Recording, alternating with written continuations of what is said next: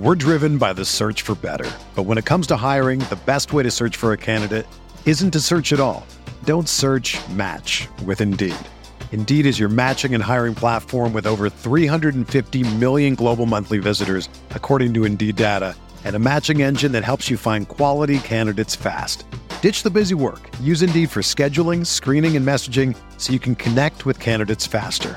Leveraging over 140 million qualifications and preferences every day, Indeed's matching engine is constantly learning from your preferences, so the more you use Indeed, the better it gets.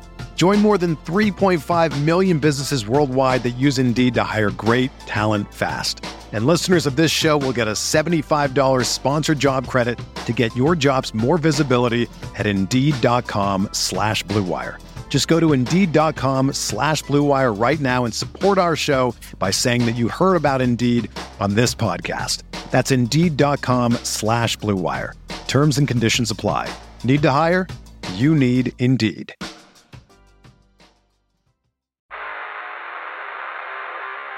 You don't want it, you don't need it, but you're gonna get it anyway. The Kevin Sheehan Show. Here's Kevin.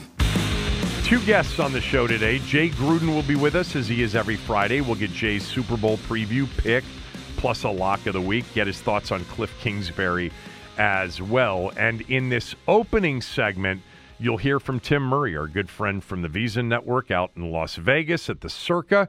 We'll get the betting trends out there in Vegas from Tim. We'll get some picks from him as well. The show, as always, presented by Window Nation. Call them at 866-90-NATION or head to windownation.com. Mention my name, you'll get a free estimate, so you've got nothing to lose. So there's some Washington news, which I'll get to here shortly.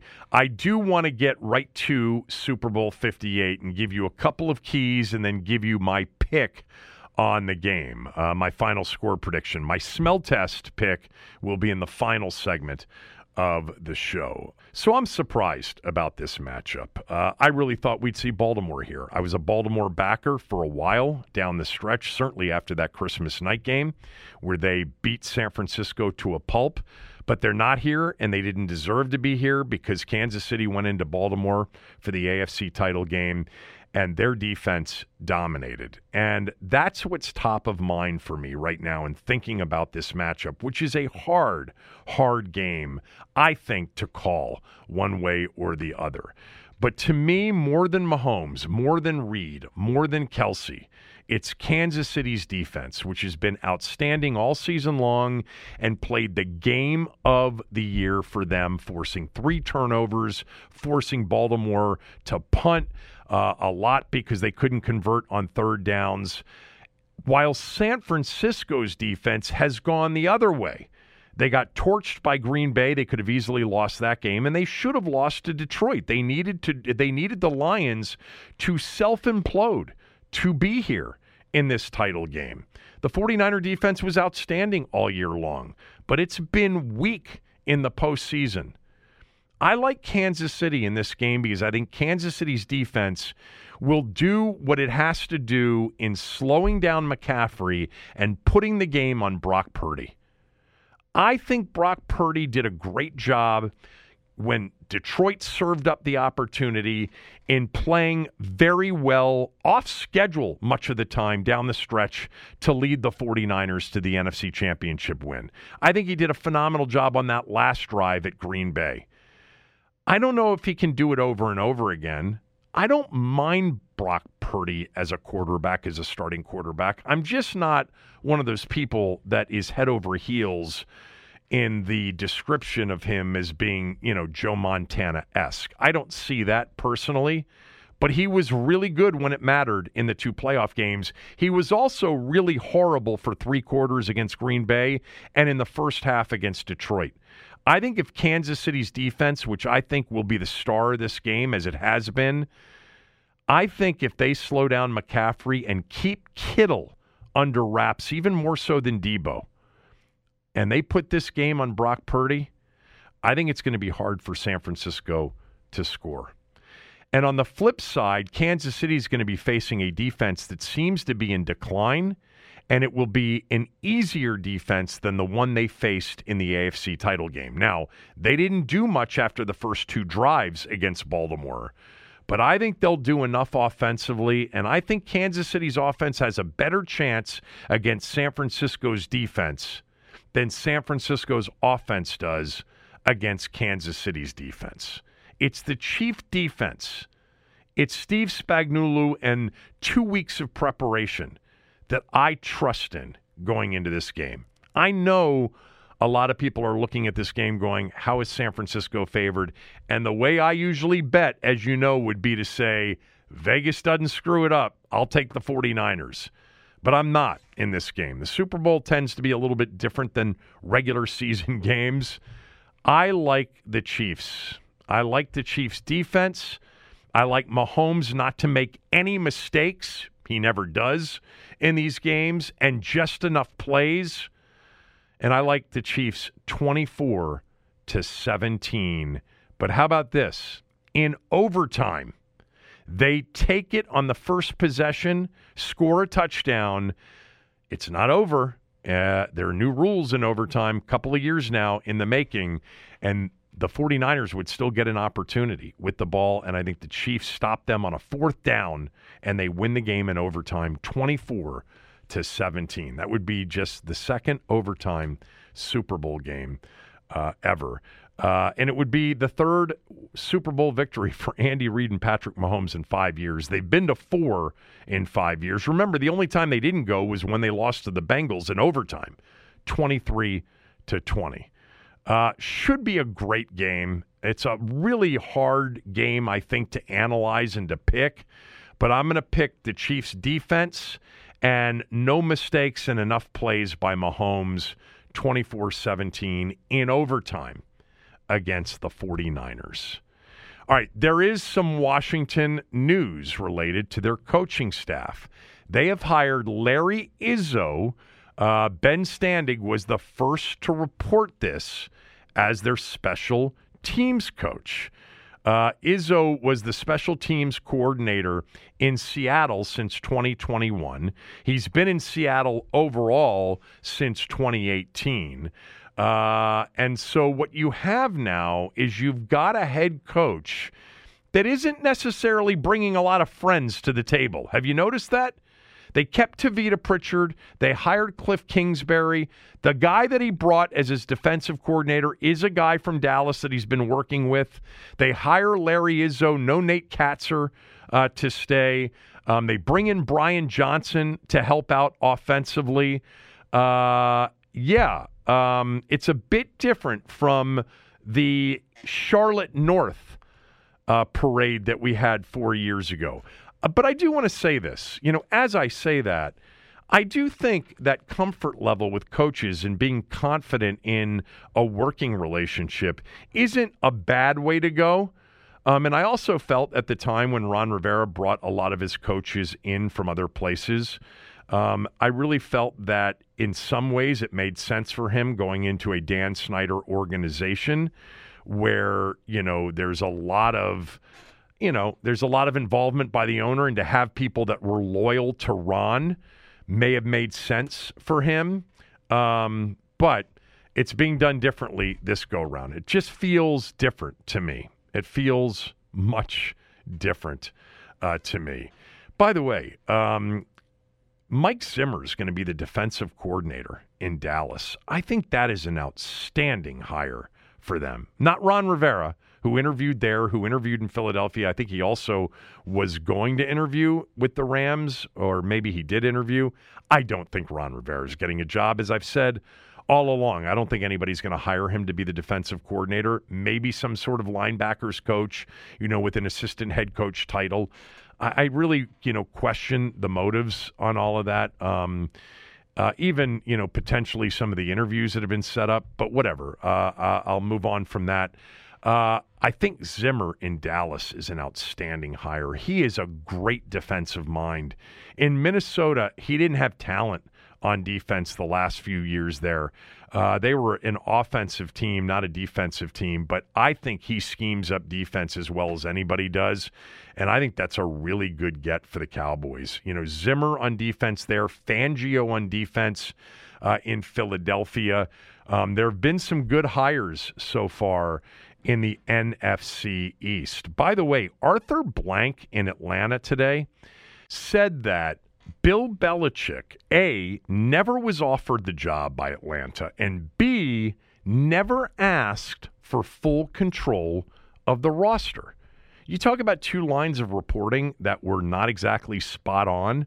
You know, for 3 or 4 days, it was Belichick is about to get this job. He's going to take this job. He's going to be offered the job. And then when he wasn't, it was because he was asking for too much control.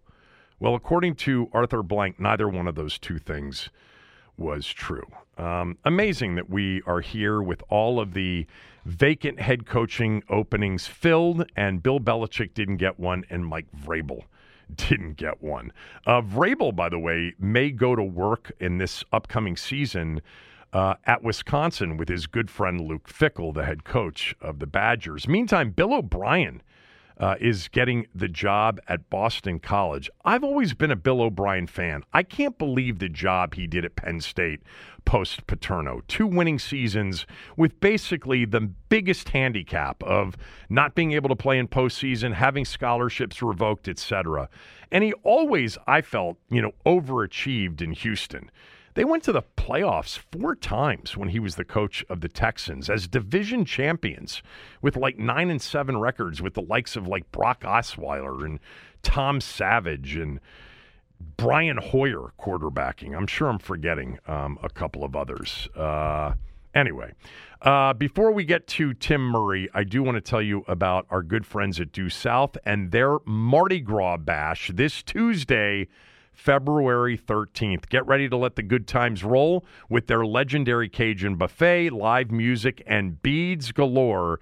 It's an authentic Mardi Gras party right here in the nation's capital. Learn more at DueSouthDC.com. Jay Gruden coming up here shortly. Tim Murray is jumping on with us right now. Of course, Tim was with the station for years. He's with VsIN Live's primetime 6 to 9 Eastern show, which he hosts. You can follow Tim on Twitter at @1TimMurray. He does it from Vegas. That's where Aaron Oster and Tim Murray left just, 3 years ago now to head to Vegas. Is it 3 years? I think it's 3 years. 3.5, yeah, 3.5. All right, so what's Vegas been like this week? It's been exciting, man. I mean, it's a city that is built for this. Like, I've been down at Mandalay Bay. That's where Radio Row is, bumping into a lot of our friends, Grant Paulson, J.P. Finley, B. Mitch. So it was great to see a lot of old friends. Michael Phillips there. So shout to all the local guys down in Vegas. But, I think tonight is going to be a little more crazy. You're going to start to feel a little bit more, but honestly, Kevin, if you're not going down to the Strip, it's kind of unnoticeable, but I think tonight you'll definitely start to feel it a lot more. Also saw Nick Ashew. Got to throw my guy Nick Ashew in there too. So everybody's here, man.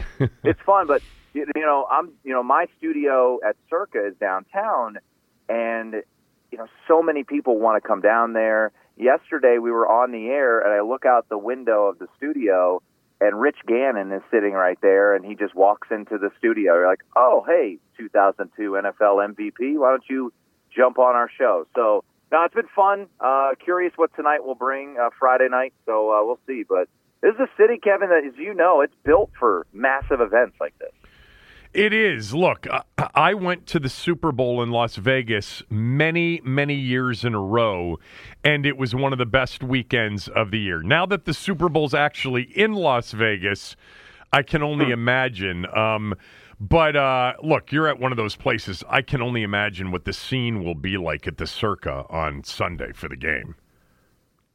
Yeah, I've done the Super Bowl there for 2 years. I'm not going to be on the air this year, but the last 2 years I've been at Circa for the Super Bowl. It's incredible. I mean, it's one of the biggest weekends, even when the game's not here, as you alluded to, of the entire year out here in Las Vegas. So you add the game, you add the, everybody's here. And, look, this is a city that I believe per capita, Kevin, has more hotel rooms than any city in the country or maybe even the world. So there's no worry about finding a place to stay. And like I said, I'm curious who will be walking around tonight. The only thing that I think people have been kind of complaining about is it's been unseasonably cool. Temps have been in like the 40s. It was raining Monday and Tuesday, so there was some bitching about that. But other than that, I think it's gone pretty well. So will that stadium swim arena thing be packed even though it's outdoors? Oh, yeah. Yeah. Oh, yeah. Yeah, Dan Lebitard is up there doing his show. There were like 1,000 people watching Dan Lebitard's show out there. But, yeah, Stadium Swim completely sold out, I think. I was out there 2 years ago. We set up our post-game show from high atop, and it was pretty wild. The good thing about Stadium Swim is that it's not cold water, so it's basically like a massive hot tub now. So it's like 100 degrees or whatever it is. So people will, the best way to stay cool or warm is to jump in the old water at Stadium Swim. Do you have, I've seen your studio at the Circa, do you have a big crowd that sits outside of the studio when it's packed, like I'm sure it's been all week, listening to the show? Can they hear your show when you're doing it? So, no, they can't, which is kind of unfortunate. But the cool part is, during big events, the crowd behind us will be pretty big. I've been on the air during the national championship for both football and college basketball. So getting those shots, March Madness, it's ridiculous. So they can't hear us unless they, pipe us in, via YouTube TV or whatever it may be, or listen on the app. But we don't have like speakers outside our studio.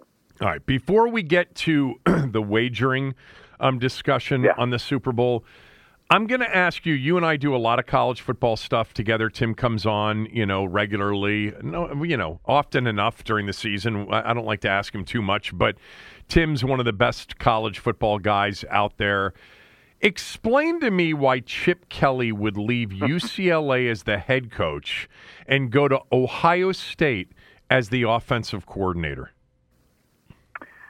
I don't really know. I could only speculate. And I should have asked our friend Stanford Steve, who was in studio last night with me, because he knows Chip Kelly quite well. Yeah, he does. So I should have asked him about it, but I didn't. And I know the news just came out today with Bill O'Brien officially going to Boston College as their head coach. But my guess is twofold, and we were talking about it a little off air. I think Chip Kelly, who's more of an old school coach, getting up there in age. I think the NIL transfer portal situation is not one that he is in love with. I've heard rumors about the Dante Moore situation. He was a highly touted 5-star recruit who was thought to be going to Notre Dame, then committed to Oregon, then ultimately landed as a surprise on signing day UCLA last year. And there were just rumors all year about his NIL situation wasn't fully coming through, and if he doesn't play enough, he's going to transfer. And lo and behold, he did. He went to Oregon, and he's going to back up Dylan Gabriel this year up there in Eugene, and then take over when Gabriel leaves. And then secondly, I think it's I think it's kind of a middle finger to UCLA a little bit, because while they haven't had wild success under Chip Kelly, I mean, you got to know that the Rose Bowl, while as an iconic stadium for the Rose Bowl every year, as a home field advantage, it's absolutely terrible for UCLA. It's far away from campus. Nobody goes to their games. Nobody in that city gives a shit about UCLA football. And they were putting them on the hot seat this year. So it almost felt like, we beat USC. I'm out of here. Screw you guys.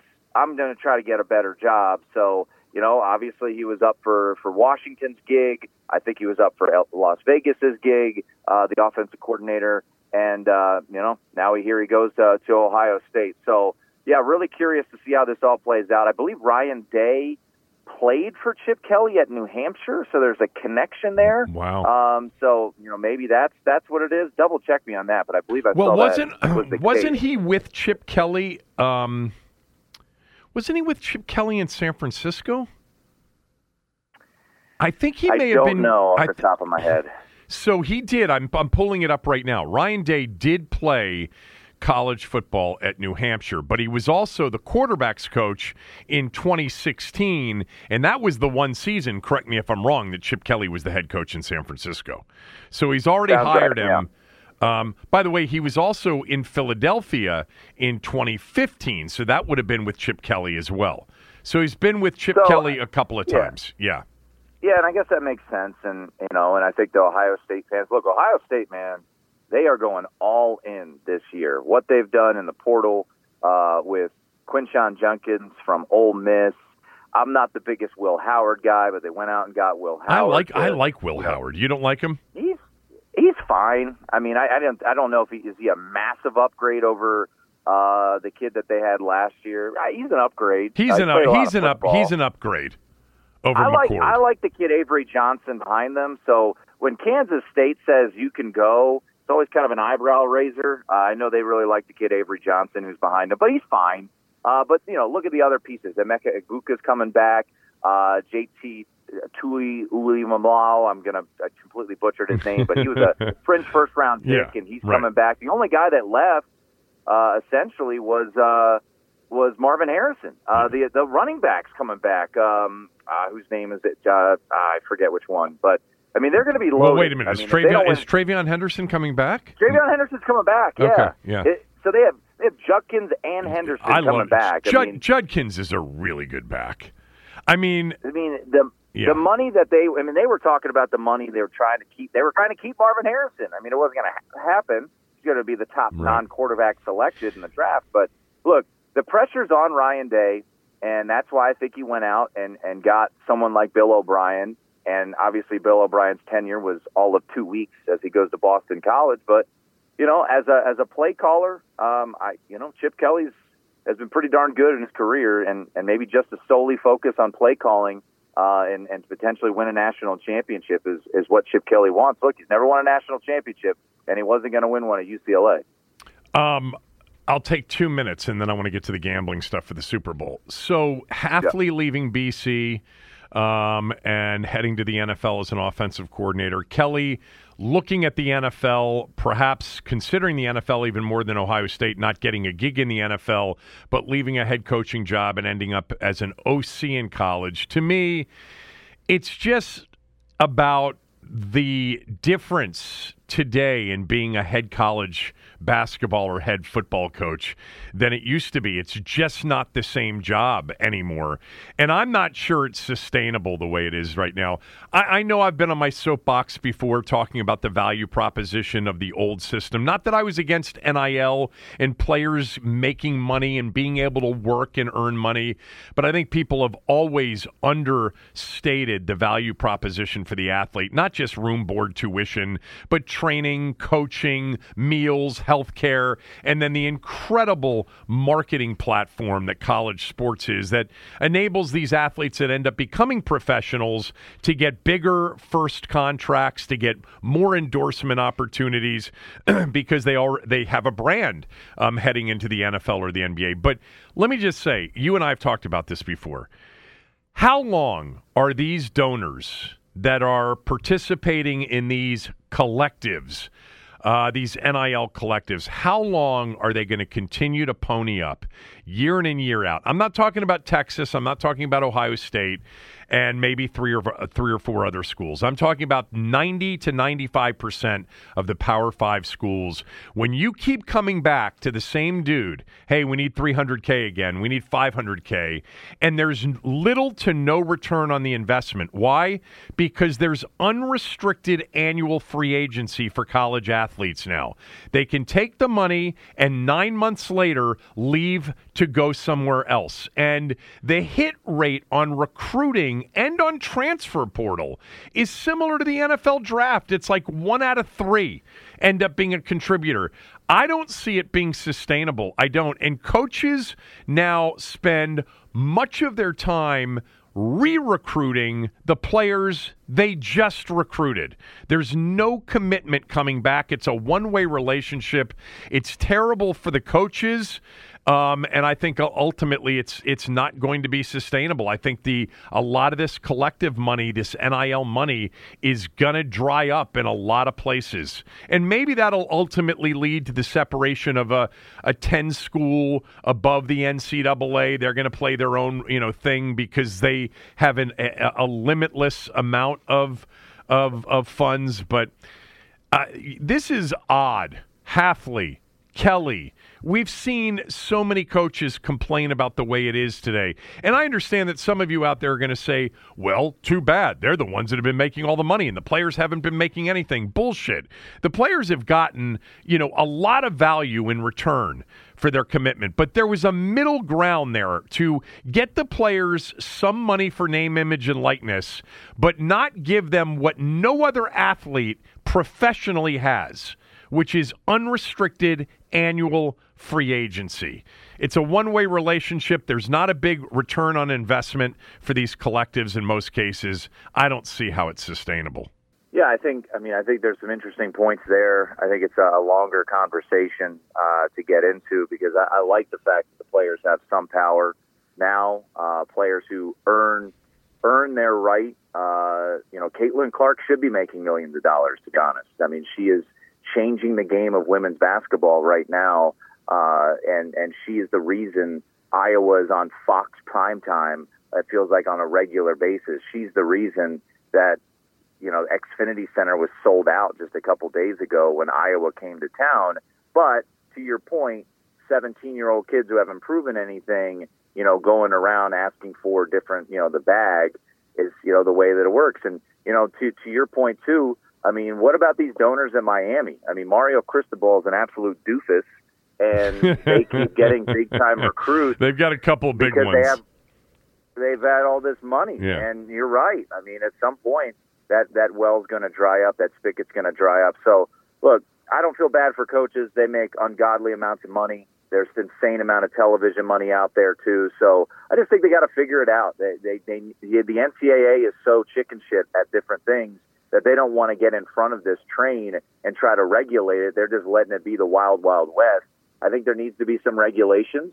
I do want players to get paid, but, it's, as we move forward, on a much lower level, South Alabama's coach left as a sitting head coach to be the defensive coordinator at Alabama. Buffalo's coach left as a sitting head coach to Alabama. I mean, coaches are leaving head coaching positions to go become coordinators. We saw it last year with Sean Lewis leaving Kent State to go to Colorado. You would think, oh, that didn't work out, right? No, he ended up getting a better head coaching job at San Diego State. So it's a big, big issue all over the place from these coaching standpoints. And I agree. There's some issues moving forward. And let me just wrap this up real quickly because I don't want anybody to misunderstand my position. I don't have a problem with NIL. I want players to get money and get paid for name, image, and likeness. I just think that the relationship right now between the players and these schools/collectives is just heavily weighted in favor of the player. And so it's not a mutually beneficial relationship right now. And that makes it, for me, unsustainable. And if it's unsustainable in a lot of places where the money starts to dry up, that's not good for the players. It's in everybody's best interest for this relationship between the player that takes the money and then the commitment that he gives back to be mutually beneficial. And if it isn't, then, there's just going to be less money to be had and fewer players are going to benefit down the road. But anyway, that's not why I brought you on. I want to talk about the betting of the Super Bowl because you are in the mecca of betting on sports, Las Vegas. So let's start with what you're hearing right now on this game and how it's being bet. You're right there in the middle of it in the circa. You hear it from odds makers, from a lot of the various sports books in town that you have on your show. How is this game being bet right now from a side and total perspective? Yeah, I mean, so I will say that the majority of the action will start to come in today and Saturday for sure. What's been interesting, Kevin, and you and I and our good friend Steve Sands have our group text, and I can't recall a situation like this where people that I respect very, very highly, like the Chiefs, but I wouldn't call them sharp bettors, right? The public loves the Chiefs. The line of the week, outside of everybody telling me how tall I am, that I had never met in person before at Radio Row, was the wrong Tim is team very favored. tall. Tim is 6'6", so for those that don't know. Yeah. Big D3 hoops player. Yeah, well, I wouldn't call him. I played D3 hoops. I'll just leave it at that. So, look, I think people think the wrong team is favored. That you're getting value on Patrick Mahomes. Is that possible come Sunday? 100%. Patrick Mahomes is one of the greatest football players ever to walk the face of the planet. And Brock Purdy is a good quarterback. He's not a great quarterback. He doesn't suck, right? I know he was drafted as the last pick, but he's not some bum. But, the way I've been looking at this game is, Kevin, 5-6 weeks ago, San Francisco is a 6-point favorite in this game, and now it's 2. So, I was asked a couple days ago on a radio interview, do odds makers how many not know weeks how to ago, price? How many weeks ago was the look ahead -6? No. What I'm saying is the line would have been 6. If you just do the math. Oh, you're saying 6. How many weeks ago would you have done that? I would say on Christmas Day you would have had Kansas City probably catching 6 on a neutral against the 49ers. Okay. So it's adjusted. It's adjusted a lot. But people are thinking that they haven't adjusted. And could the Kansas City Chiefs win this game? Absolutely they could. But the way I look at it is I think you're getting the 49ers, believe it or not, on a little bit of sale here. And I haven't bet this game yet, Kevin, because I think the line might come down a little bit more because the public does have its say when it comes to the Super Bowl. I'll give you another example. Look, one of the sharper shops here in Las Vegas, the Westgate Superbook, they sit at 2.5. They haven't come off of 2.5 yet. So, and the 2.5 number gives you the ability to buy the 3. Now you got to pay a tax. It's probably -130, -135, whatever it may be. But they've been hanging out at 2.5, and no one's raced in that they're worried about and scooped up 2.5. Yeah. So there is a public lean on Kansas City. There's an expert lean on Kansas City. I would say more than lean. I'm just telling I'll tell you, where I get information on Thursdays, and it's more offshore, not Vegas. And there's a KC lean. I've seen much bigger public plays than the Chiefs in this Super Bowl. But they're a dog too. But also they're a dog, and that's pretty rare, right? Yeah. Public doesn't. But usually 2 straight like to weeks. play dog. Yeah, you're right. 2 straight weeks they've been a dog, and. And they covered and won outright both times. There was a lot of sharp money on the Ravens last 2 weeks ago. That bumped that line up to 4.5, and they were wrong, right? I mean, the sharps aren't 100%. No, they're not. They hit at better than 55%, which is your ultimate goal. But the sharps are wrong from time to time. There's no doubt about it. Can the public have its day? Absolutely. They have had their days before. We've had high-scoring Super Bowls. When you think about the Patriots Eagles Super Bowl, what was that, 6 years ago? I mean, every over under the sun hit in that game. It was the highest-scoring, most exciting Super Bowl, and the public absolutely ate up that game. So, look, is it possible? Of course it is. But the way I look at this game from an anti-public play, from just the way I kind of analyze it myself, does Patrick Mahomes scare the shit out of me? Yes, 100%. But I think that San Francisco, with their skill position players, should be able to win this game. And I think from top to bottom, 1 through 53, I give a slight lean to San Francisco having a better football team. What do people out there believe will happen to the line between now and kickoff? Because I think you and I are on the same page, because I think you just said this. I, from the jump, thought it was much more likely that it would approach pick-em by kickoff than 3. I've been wrong so far. What do you think happens here over the last 48 hours? I would be stunned if it hit 3. I do not think it'll hit 3.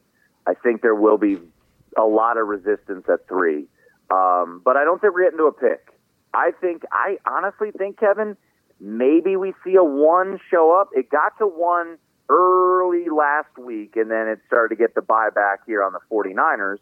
Sharp guys are usually going to hit the market early. The limits are going to get bigger this weekend. I think it drops a little bit. I think the total probably ticks up to 48, and I think we're probably hanging out at 1.5. And, DraftKings right now is the cheapest money line out there, -120. Because here's the thing, Kevin. is your recreational bettor that's wherever they're betting. There's 36 states legalized now or whatever it may be.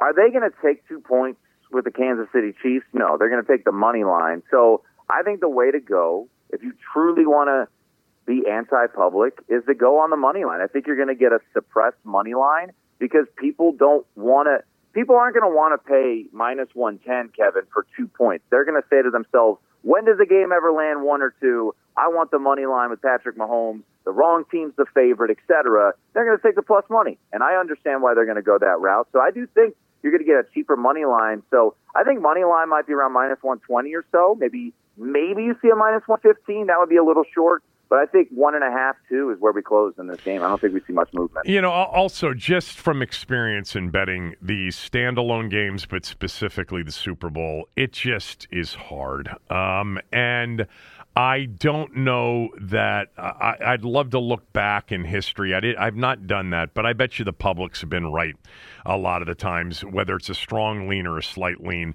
Real quickly, though, on the total, it is not budged from 47.5. You think it might go up to 48? Because I think there is definitely an over lean right now. I think we'll touch 48, yeah. Circa has hit 48 a little bit this week, and it's just been immediately banged to the under from, respected money. Yeah. But I think the public money is going to overtake it. I do know, I haven't looked in the last hour, but there was another shop in town that was sitting 48. So I think we get to 48. I don't know if we get 48.5, but once again, public's going to come in and have their say. It's one of the few events every year where the public money actually outweighs the sharp money, and books do have to react to what the public is doing. So I do think the over money is going to hit, and I think 48 probably is the likely landing spot. So I like the under a little bit. I like probably the Niners side more than I like the under. But if I had two plays right now, because I'm not a big prop guy, it would be Niners money line and under 48, assuming we get there. All right. I don't know how often I've discussed this with you over the years. One of the things that I typically like in these standalone games is I like, taking alternate line bets to that will essentially knock out teasers, because you know how in these situations teasers can be very costly, except that they usually aren't. But in a game that's expected to be so closely contested, I can see a ton of, Kansas City over bets or San Francisco over bets. So, I like to look at those alternate lines that knock out, on a side, let's just say, all of the teaser bets. So to look at, the 49ers at -9, -9.5, +240, +250 on the comeback. Just thinking that, Kansas City backers are going to have the Chiefs at +8.5, getting the 6.5 and a two-team teaser with, let's just say, the over, at 41, knocked down from 47.5. Do you get people that ever come in and talk about the alternate lines being a way to kind of break up the teaser bet, which is a big part of what the books will take this weekend in every teaser scenario? So, I might look at it as Kansas City laying 4.5 on the alternate line +190 as a way to break up those that are going to take San Francisco, plus points. Do you ever get people talking about that? No, not really. Not on my show, at least. I think that's an interesting angle, though, to look at when you look at, this is a very teasable number. For those, just a quick, breakdown of teasers. The ultimate goal, if you're playing a teaser, is to take a favorite from 7.5 to 8.5, and you push them down to 1.5 or 2.5, or you take a dog, which is what the Chiefs are, from 2 up to 8. You're getting to the keys of 3 and 7. That's the ideal teaser. They call it the Wong teaser. So this is a classic teaser spot. But what are you going to tease it with? Are you going to tease a total? You're going to tease to, I don't know, like a UFL game in the spring. There's really no teaser leg, but I could see, no doubt, people teasing, to your point, Chiefs to 8, and then the total down to 41.5. I could see that. Yeah, so, no doubt. Yeah, I think if I had to rate it, I think it's Niners close win, Chiefs close win, Niners blowout. I don't think the Chiefs blow them out. I really, that would be the one result. If the Chiefs won, I wouldn't be surprised. If the Niners won, obviously I'm betting them. I would not be surprised. If the Niners won by 10 or more, I wouldn't be stunned. I would be pretty surprised if the Chiefs went out there on Sunday and mopped the floor with the 49ers. Look at the games this year that they've had, relatively low spreads. The Eagles on the road, the Cowboys on Sunday Night Football.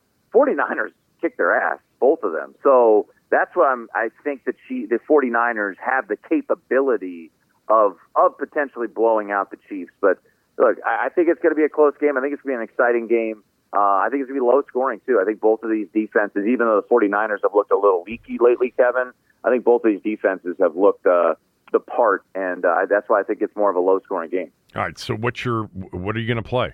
So I'm going to go 49ers money line. I think they went 24-20, so I'll go under. Once again, let's get the 48. I think it'll happen. We got to be patient. I think Brock Purdy wins MVP. Plus 225 or so. That would be something I would look at. George Kittle, anytime touchdown's interesting to me because all the talk about Travis Kelce, it's around like plus 170. And then the one that's kind of weird that I liked was I've talked about it a lot this week is I do expect it to be a heavy dose of Christian McCaffrey. There's no pitch count for Christian McCaffrey right now. If Christian McCaffrey needs to blow or gets dinged up, I think they just put Deebo Samuel back there. I think Elijah Mitchell under 1.5 carries is kind of a random off-the-radar bet that I've kind of talked myself into this week. Under 1.5 for Elijah Mitchell, who did come in at the end of that Detroit game and get a bunch. But to your point, if Christian McCaffrey gets hurt, I'm screwed. Like I totally recognize that, but I don't. We had I had kind of concocted this. I had heard one of my gambling buddies on his podcast talk about this, and then I asked a 49ers reporter about it, and he goes, "Look, Christian McCaffrey should never come off the field on Sunday, and if he does, he's hurt. So I will hold my nose and play under 1.5, and if Elijah Mitchell gets 2 carries, I'll be a little bit bummed. But I know everyone wants prop plays. I'm just not a big prop guy, but I think I'll throw a little bit in the count on Elijah Mitchell under his carries." Well, to me, this is the key to the game. Kansas City's defense has been outstanding. San Francisco's has regressed a little bit here in recent weeks. And if Kansas City can stop the run and put this game on Brock Purdy, I think they got a really good chance to win it. Great job. Appreciate the time. I know how busy you are. Enjoy the weekend. I'll talk to you soon. All right, Kevin. See ya. That's my guy, Tim Murray, everybody, at @1TimMurray on X on Twitter. Good insight on the betting of this game. He is at the center of the universe right now, Las Vegas, Nevada, downtown Vegas at the Circa, and he gave us some of his picks as well. Window Nation wants to give you the pick of the litter with 50% off right now, all windows and all window styles. Plus, you don't have to make any payments, you don't have to make a down payment, and you won't pay interest for 2 full years. If you've been thinking about new windows, just call them now at 866-90-NATION or head to windownation.com.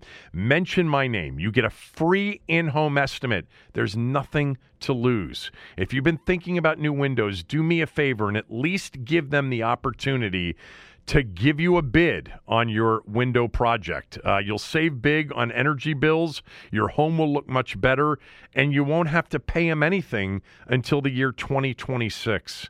866-90-NATION, windownation.com. Jay Gruden next, right after these words from a few of our sponsors. We're driven by the search for better. But when it comes to hiring, the best way to search for a candidate isn't to search at all. Don't search, match with Indeed. Indeed is your matching and hiring platform with over 350 million global monthly visitors, according to Indeed data, and a matching engine that helps you find quality candidates fast. Ditch the busy work. Use Indeed for scheduling, screening, and messaging so you can connect with candidates faster.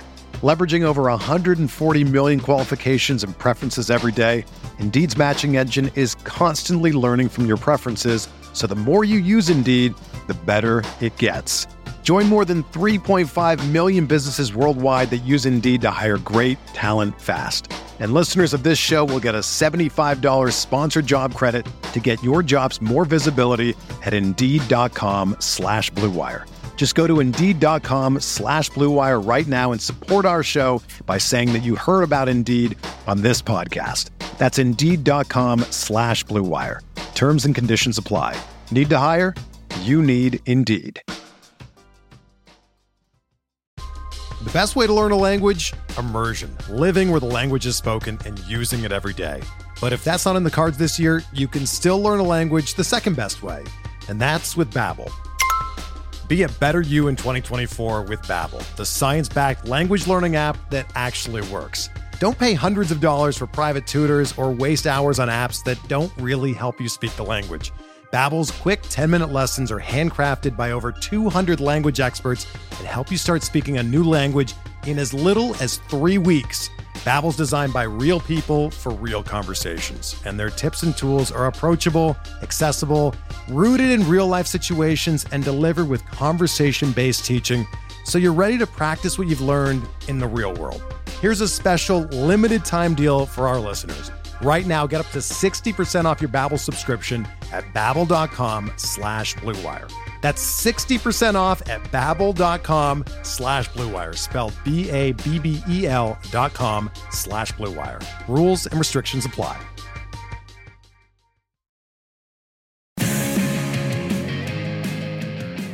This segment of the show brought to you by MagdenMotors.com. Magden Motors is a new to the DMV premier highline exotic vehicle dealership with brands like Porsche, Ferrari, Lamborghini, and McLaren. They specialize in clean, low-mile, and unique spec vehicles.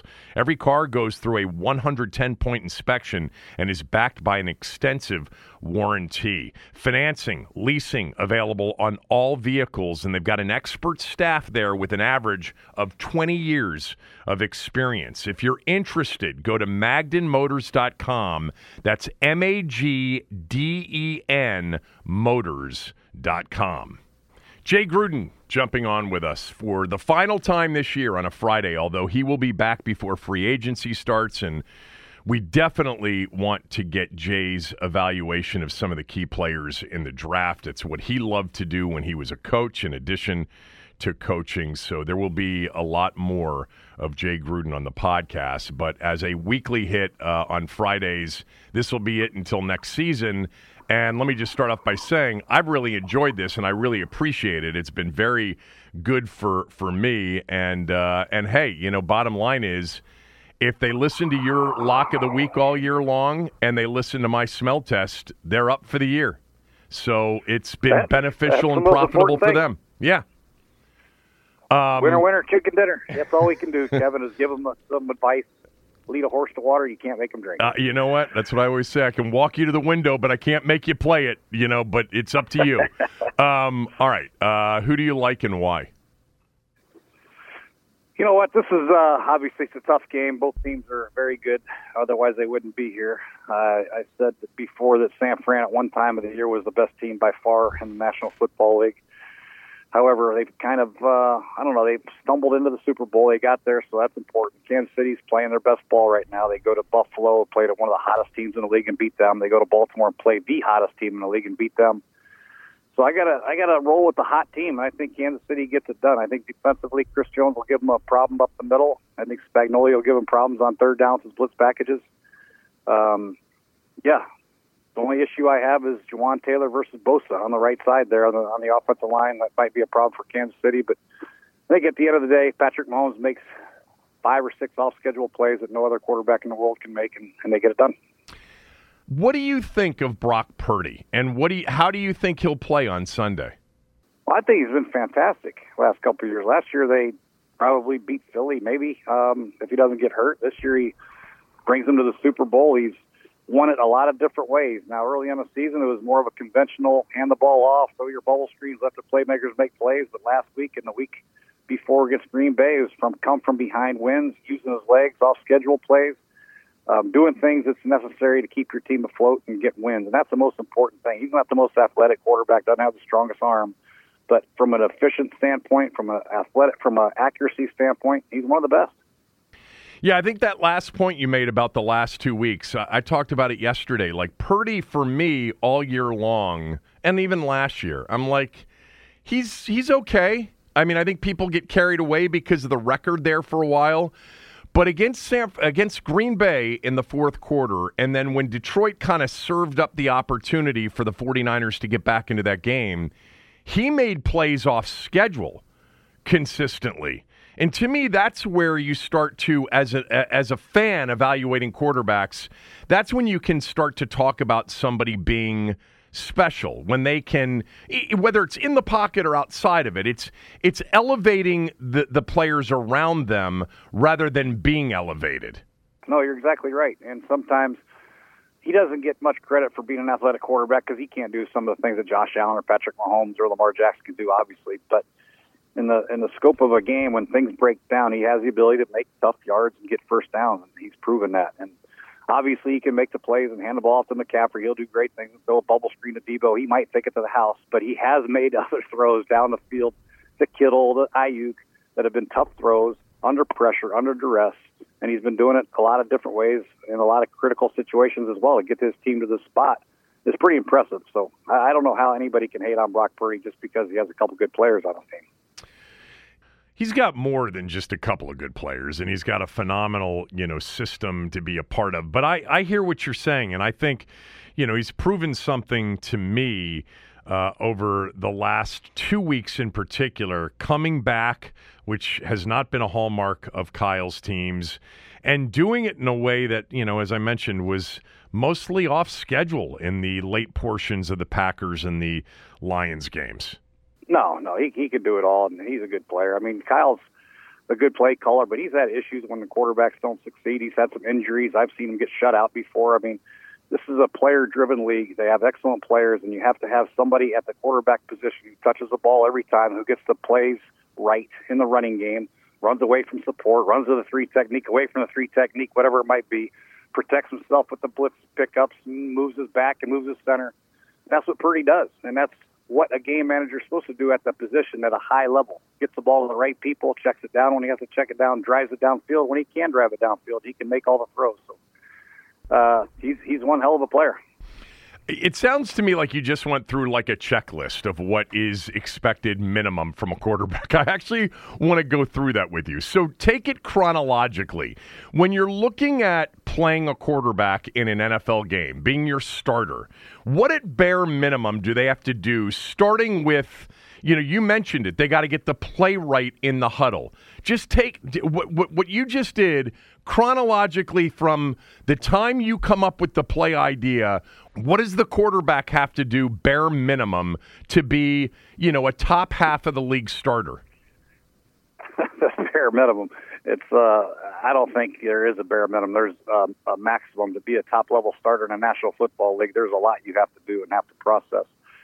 First of all, you have to figure out what kind of quarterback you have. Is it an athletic quarterback or non-athletic? And if it's not an athletic quarterback, then he better be really, really sharp above the neck to be able to get your team in the right plays and protect himself and be accurate, be on time, be tough, be mentally tough, be physically tough, handle adversity, do all the things necessary, make your teammates better. If you're an athletic quarterback, you add a little bit more. You can do some zone reads. You can do some RPOs. You can do some different things to get the quarterback outside the pocket. You can scramble on third down and get you first downs. But still, you have to read defenses, and you have to do the right thing when the ball's in your hands and make good decisions and be accurate, be tough, be mentally tough again.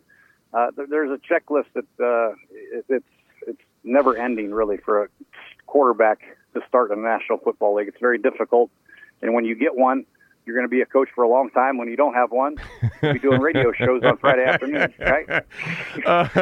Yeah, podcasts, which are fine in today's day and age. So yeah. I love it, yeah. But you said at the beginning, and I've heard coaches say this all the time, and I think as fans, we don't understand that it's not necessarily the easiest thing in the world, no matter how many days, you're there in the off season and, training camp and practices. And that is, it starts with taking the play in through your helmet and then communicating it on time and accurately to everybody in the huddle. That's not a given with every quarterback, right? No, and then you got to get the splits right. Make sure your receivers are in the right splits. Make sure everybody's in the right spot. And then from there, it could be as simple as a running play. There's very few. I mean, there's some call it and run it type plays. So you can call a play in the huddle. You're going to run it no matter what against whatever front. But you still might need to bring a motion down to block a safety or what have you. But there's a lot of plays that require, maybe an auto, which is you're going to run it one way and can it to the other way depending on safety support or where the 3 technique is or whoever you want to run to, whatever it might be. Then you got your cans with you got a run play and your can it with a pass play. It might be 2 pass plays. It might be a scat pass protection with 5-man protection. It might be a max protection, depending on the look or the blitz some of these defensive coordinators are giving you. So sometimes you might have a 6-man protection. You got to flip the protection. You're sliding one way, but the pressure's coming the other way. You got to make sure you flip it to try to protect your back. So there's a lot of different things that take place before the snap. And then post-snap, you got to read the rotation of the safeties. You got to see everything. And then you got to get the ball to the right people under duress, step up, protect the ball, 2 hands on the ball, throw it away when you have to throw it away, and make those necessary plays. It's just hard to just put into perspective in a 10-minute phone call. Yeah, no, I get it.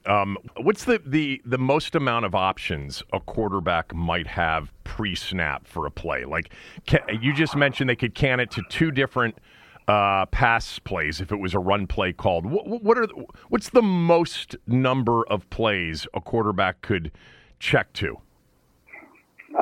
We had 4 at one time. We could get to the line. It was kind of a cool thing. We'd get to a formation. It was that would get us a pretty good pre-snap tells whether it was man or 2 deep or 3 deep. So we'd have a run play if it was 2 deep, a pass play if it was 2 deep, and then obviously a pass play if it was 3 deep, and another pass play if it was man-to-man, if we thought it was man-to-man. So he had 4 different options, and we usually tell him if it was 2 deep, we'd want to run it or throw it to our best pass play in those situations. So might have a halfback choice of Chris Thompson in a quarters or 2 deep. A 3 deep play, we might have 4 vertical type thing. And then Mac, and if it was a cover 0 or something like that, we might have a quick game or something like that. So there's a lot of different things you can do. It's kind of fun to deal with. Some quarterbacks love that ability to get to the line of scrimmage and make the decision. Some quarterbacks don't. They want the decision to be made for them. They want the play to be called, and they want to execute it to the best of their ability. How much do you have impact prior to the headset shutting off with 15 seconds left on the play clock? How often do you get the quarterback to one of those options before you can't communicate anymore with him? Well, you're hoping that the defense would present itself where it was easy for the quarterback to figure out. Like Andy Dalton could do it his second year. Kirk could do it pretty much. So you're hoping that it's pretty easy to see single high, 2 high, or man-to-man, right? But there are times that you could communicate before, but a lot of times when you're calling that type of play, it might take a little bit of time in the huddle, so you won't have that ability to help the quarterback.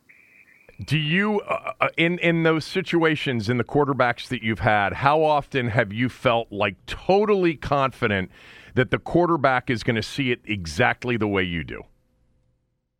Very confident. Otherwise, I wouldn't put it in.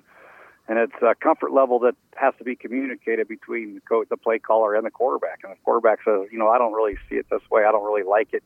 They rotate and say, I don't feel comfortable doing this at the line of scrimmage.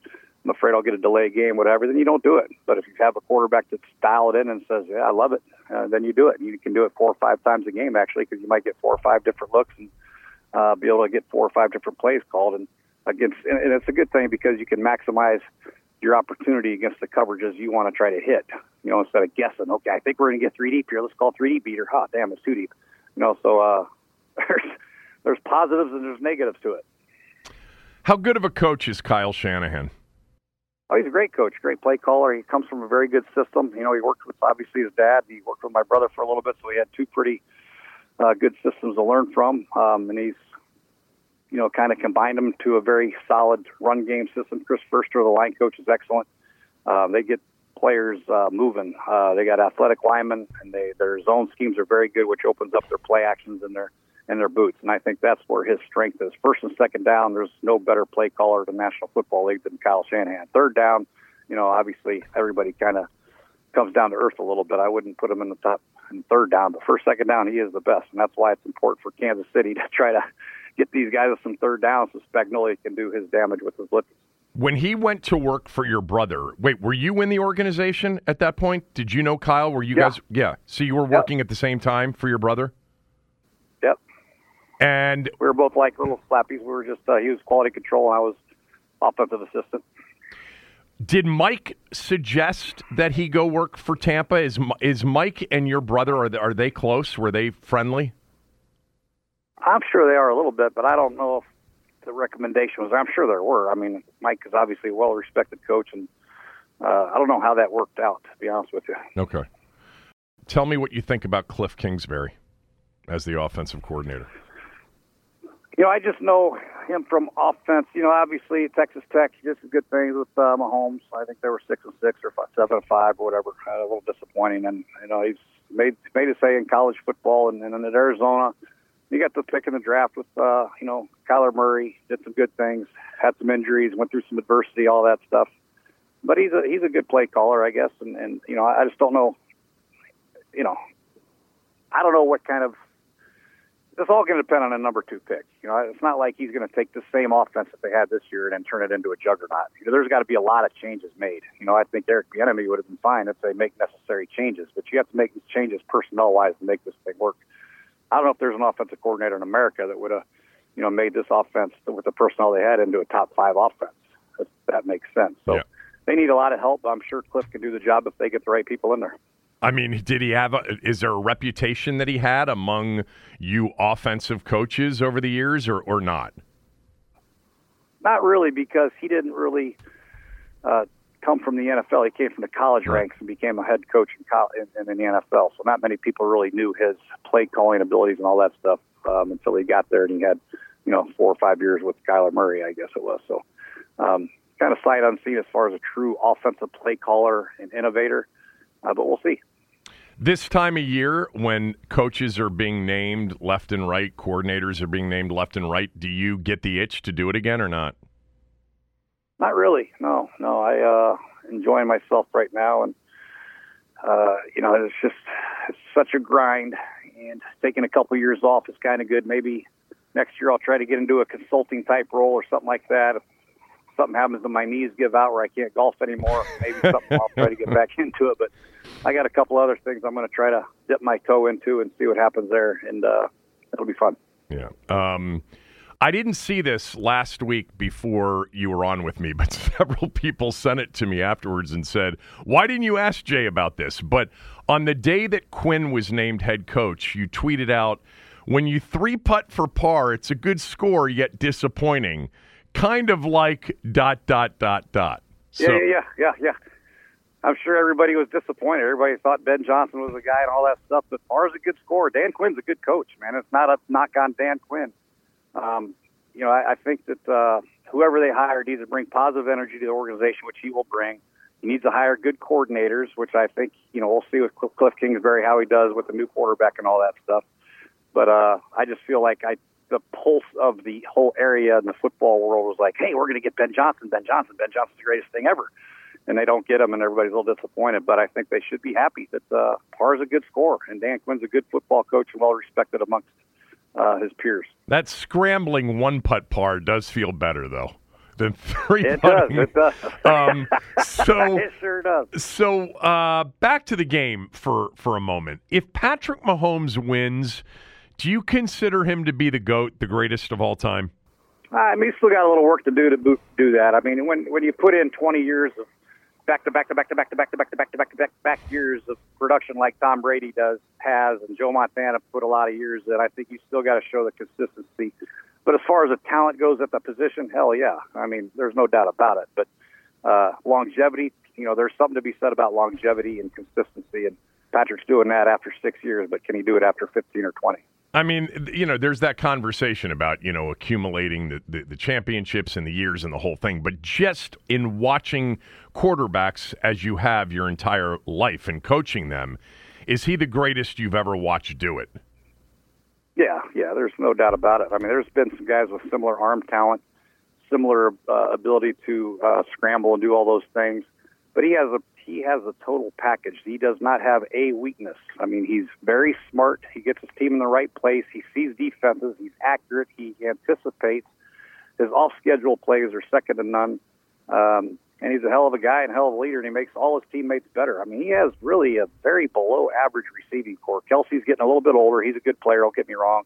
Rashee Rice is emerging as a good player, but, you know, Justin Watson and Valdez Scantling and the other guys, Sky Moore, I mean, this is not an explosive type of offense. I think if you put any other quarterback with the Kansas City Chiefs, they're probably 5-12 at best, in my opinion. So, yeah, he's the best I've seen. And I said it the other day. I said if Tom Brady, Joe Montana, Dan Marino, and Patrick Mahomes were all 22, which one would you take? You're going to take Patrick Mahomes, in my opinion. I know I've asked you this before, but in that draft, obviously that was the summer of not getting Kirk extended and not trading him, as you and I have both agreed was a big mistake before 2017.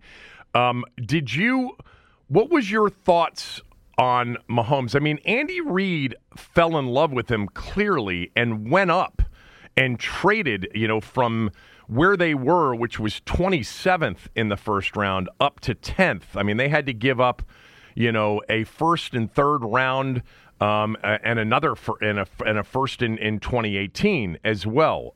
What was the buzz about Mahomes before that draft? His arm talent was off the charts, obviously. He'd made some incredible plays in college at Texas Tech. Now, he did some really idiotic stuff, too. He tried to force balls into coverage and threw a lot of interceptions, or should have been intercepted balls, but he made some unbelievable splash plays. I think the difference, what pushed Patrick over the top for Andy Reid is a chance for them to go down there, work him out, and get to know him and talk to him and get him on the board. That's something we didn't do. We weren't interested in the quarterback in the first round because I think I was Alex's first year or what have you.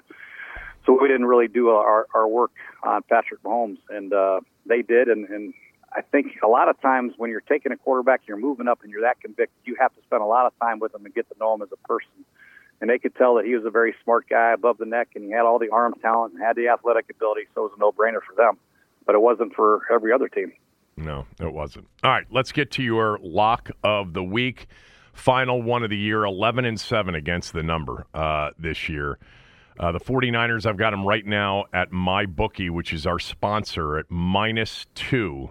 The total is 47.5. Man, it's a tough one. I've gone back and forth on both the total and the game. I think I'm going to lean towards Kansas City in this one for reasons before, just because of Patrick, and I think Spagnolia's defense. If they can play the run against Tristan McCaffrey with the light box, with play cover 2, and protect themselves against the play action passes and all that stuff, then Kansas City will have will have obviously greater success, forcing them to third down and be able to blitz them. If they can't, then they have to come down and play single safety and try to load the box up to stop McCaffrey. Then we got problems in Denver. We got problems. So, but I'm still going to take Kansas City. I think Chris Jones will make a huge impact up the middle. I think San Francisco's weakness is in the interior. Their center and 2 guards aren't very good. That's what Chris Jones likes to play. He likes to roam and make huge plays, and I think they get it done. You don't have to give me a pick. I mean, just because it's on TV doesn't mean that you have to wager on it, although it is the Super Bowl. If it's on TV, you got to pick it, right? If it's on TV, you got to make a play. Yeah, but what degenerates do. But as a fellow degenerate, and I'm not calling you one actually. Let me take that back. But I think the biggest mistake the average bettor makes is it's Thursday Night Football. I got to have action, but I can't figure out which side to take. Because I agree with you. I don't like anything in this game. I have no idea what's going to happen. There isn't an obvious sort of contrarian play, which is the way I always look at it. I am a little bit surprised that San Francisco is favored in this game. I thought it would be a pick'em when the Chiefs beat Baltimore.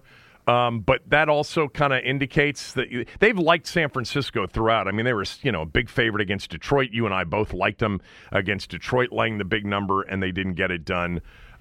Is there after a game, before you would meet the media, did you grab a stat sheet, study it, and look for certain things? And if so, what did you look for? Usually it was like simple stuff, time of possession, turnovers, maybe sacks or what have you. Some of the big things that are important in winning football games. Turnover margin, number one, protecting the quarterback, and then sometimes time of possession, but not that big a deal. But those are the big ones. Like, you don't get to see missed tackles on a stat sheet. Fundamental type things you don't get to see. You got to feel those from the sideline. Hell, we missed a lot of tackles. Pursuit angles weren't very good. You could tell some of that. Offensively, our run game blocking wasn't good, or you could see some of that. Statistically, really, it was all about the plus-minus turnover ratio, which you probably would know as a coach. You wouldn't have to look at the stat sheet, time of possession, but, that's about it, really. Yeah, I mean, how many times when you did that press conference right after a game, after watching the tape, were you off on what you initially thought? Not very often that I can recall. Maybe I might say we missed some plays out there, and you look at the film, and hell, there weren't any out there. Who knows? Right. But not very often. You can you're down there, you're prepared all the week, and you kind of know what to expect from the defense, and you see what happens. You see the negative and the positive things that happen, and you can kind of see them on the sideline if you're watching. All right, great job. I appreciate it all year. I do. Chiefs +2 in the Super Bowl. I will talk to you in a few weeks, maybe before free agency starts. Hit them straight. Might be the over as well. You like the over, too? You want that to go on your official record? The 49ers defense has stunk the last couple of weeks against Green Bay and Detroit, right? That's one of the things that may make me play the Chiefs. And if I do it, it's going to be against better judgment because I really don't like them, is just the Chiefs have been dominant defensively. And the 49ers have really regressed here. I mean, they've been run on, they've been moved on by back-to-back opponents, teams quarterbacked by Jordan Love and Brock Purdy and Jared Goff. The Ward is not very good. The cornerback opposite Ward is not very good. Is that Emery Thomas guy, whatever? Yeah, exactly. Nichols is very average. I don't know. Something's fishy over there in Vegas making these lines. Be very careful. You got to pay attention. If it seems like it's wrong, just remember it isn't. They didn't build all those big hotels because they got it wrong more than they got it right. All right, thanks so much. Enjoy the game. I'll talk to you in a few weeks. All right, see ya. The former head coach of the Washington Redskins, Jay Gruden, everybody, and we will get him back on. I think one of the things that Jay does very well is evaluate players, so we will do some things with Jay before free agency begins and then definitely before the draft at the end of April. Up next, the final smell test of the year, right after these words from a few of our sponsors. Kevin looks where the John Q. Public is putting their cash and does the opposite. It's time for the smell test.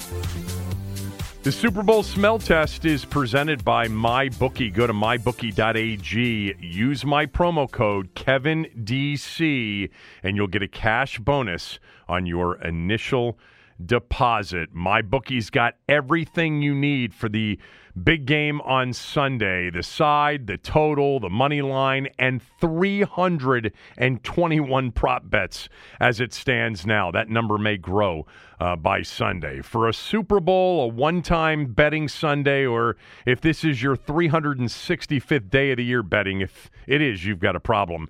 MyBookie's a place to go. You're going to get free money. You're going to get fair numbers. That's numbers across the board, including pricing, which is so important, especially with these prop bets. You'll see wild swings in pricing. You'll see wild swings in numbers. I was talking to Aaron, Denton, my radio producer this morning, and we were comparing MyBookie with a site that he had, and I think Christian McCaffrey's rushing numbers were like 91.5 at MyBookie and 93.5 somewhere else. That's a big difference. You should have multiple places so you get the best possible number and the best possible price. So sign up with MyBookie on Sunday. You've got to use my promo code, though, KevinDC. You're not going to get that cash bonus without exactly this promo code, KevinDC. If there's something already in the promo code section, erase it and write KevinDC. All right, I do have a smell test pick for the game on Sunday. By the way, this is the completion of year 18 of the smell test on radio and podcast combined. And this 18th season of the smell test was another winning season, 95, 89, and 8 heading into Super Bowl Sunday. That makes 13 years out of 18 better than 500, and 5 years out of 18 sub 500. I do realize what the break-even number is, 52.3, 52.4%, somewhere in that general area. That's on a traditional minus 110 VIG or juice number. You should be finding better pricing than just minus 110. You can find that on MyBookie a lot, and a lot of the newer places, they are overcharging on losses. But still, a good run. I started this smell test really as part of the Riggin Show. I remember back in 2006, 2005, 2006, and it was just an expression of what I had learned through kind of the school of betting hard knocks, which is don't jump on the games that look obvious. Stay away from those games, or if you've got big you-know-whats, bet them the other way. And that led to, me utilizing some of the contacts that I've had over the years, especially with offshore books, to combine for, definitely a contrarian style of handicapping. Although over the years, the contrarian handicapping philosophy has been adopted by many in all corners of the betting universe, which I guess by definition means it's not contrarian anymore. Maybe it would be contrarian to start betting the obvious sides. No, you'll never get me to do that. All right, so I think this game is a really hard game to bet on the side. There is, according to my information, there is a public lean towards Kansas City getting points, Patrick Mahomes getting points. A lot of people do think the wrong team is favored in this game. My bookie's got San Francisco at -2 with the total at 47.5. You heard Timmy earlier say he thinks maybe the total will go to 48 with some public action, that the public action in the Super Bowl means more than it does during the regular season, which is true. I think there's going to be some public buyback on San Francisco. I also think there will be some super sharp money that comes in on Kansas on the Chiefs, and I think that's why I'm most concerned about giving out the Chiefs. I've had it in my mind since the championship games that this line was going to be bet down by the real sharp bettors. It has not as of now. It still wouldn't surprise me if we got it down to 1.5, 1, or pick 'em. There are some 1.5s right now. It would shock me if it went to 3. If it went to 3, I think you'd have major buyback from sharp bettors that would immediately bring it back to 2.5, if not 2. But I'm just not willing right now to go against what I think will be late sharp money on the Chiefs. And give out San Francisco laying the points because the public likes Kansas City. Not by the widest margin I've ever seen, nowhere near it. There's just a lean. There's a solid lean on Kansas City by the public, but it's not one of those overwhelming numbers. Now, the total is different. The public loves the over in this game at 47.5, and it is stuck at 47.5 pretty much all the way through. Timmy said there have been some 48s out there, and he expects it to get to 48. Maybe wait for it to get to 48 and take the under. I'm going to take what I see right now at most shops, and that is the under 47.5. I think that there's going to be too much overaction. I think there will be a big need for the sports books to see an under. I think there's going to be a big need for the sports books to see an under of, say, 41 or less points to knock out the over teasers that you will see. You'll see a lot of over 41s and 41.5s on teaser bets. I like the under 47.5. That'll be my last smell test pick of the year. Now, I know we've done it previously during March Madness, so we'll do a standalone smell test. It won't count on my overall football record, but we've done pretty well with March Madness in recent years. So that's coming next month. As far as Super Bowl 58 goes, under 47.5. I kind of like the first half under, which is 23.5 as well. There's some good prices on under 23. You can get a plus number back, plus 104, plus 105, somewhere in that neighborhood. Even money on under 23.5, maybe minus 102, 105, somewhere in that range. But the official play, under for Super Bowl 58, under 47.5. All right, that is it for this final Football Friday show of the year. Back on Monday with a big recap of Super Bowl 58. Like a couple of expectant fathers, Shula pacing the sidelines, Gibbs irritated. There's Bill Arnsparger. Of course, he's made his defensive call. Let's see who'll win this battle of strategy. Riggins. He's going to go all the way, unless Blackwood can catch him, and he can't.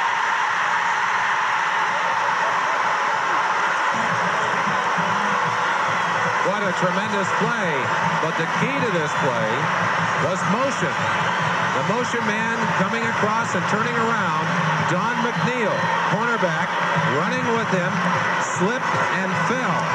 His responsibility to get back to the outside to contain Riggins. He could not get there until the last second. Riggins ran through an arm tackle and carried it all the way into the end zone. John Riggins, the seventh man to run for over 100 yards in the Super Bowl, the first from the National Conference, and he caps it off with a 42-yard touchdown on a 4th and inches. And now the try for point by Mosley.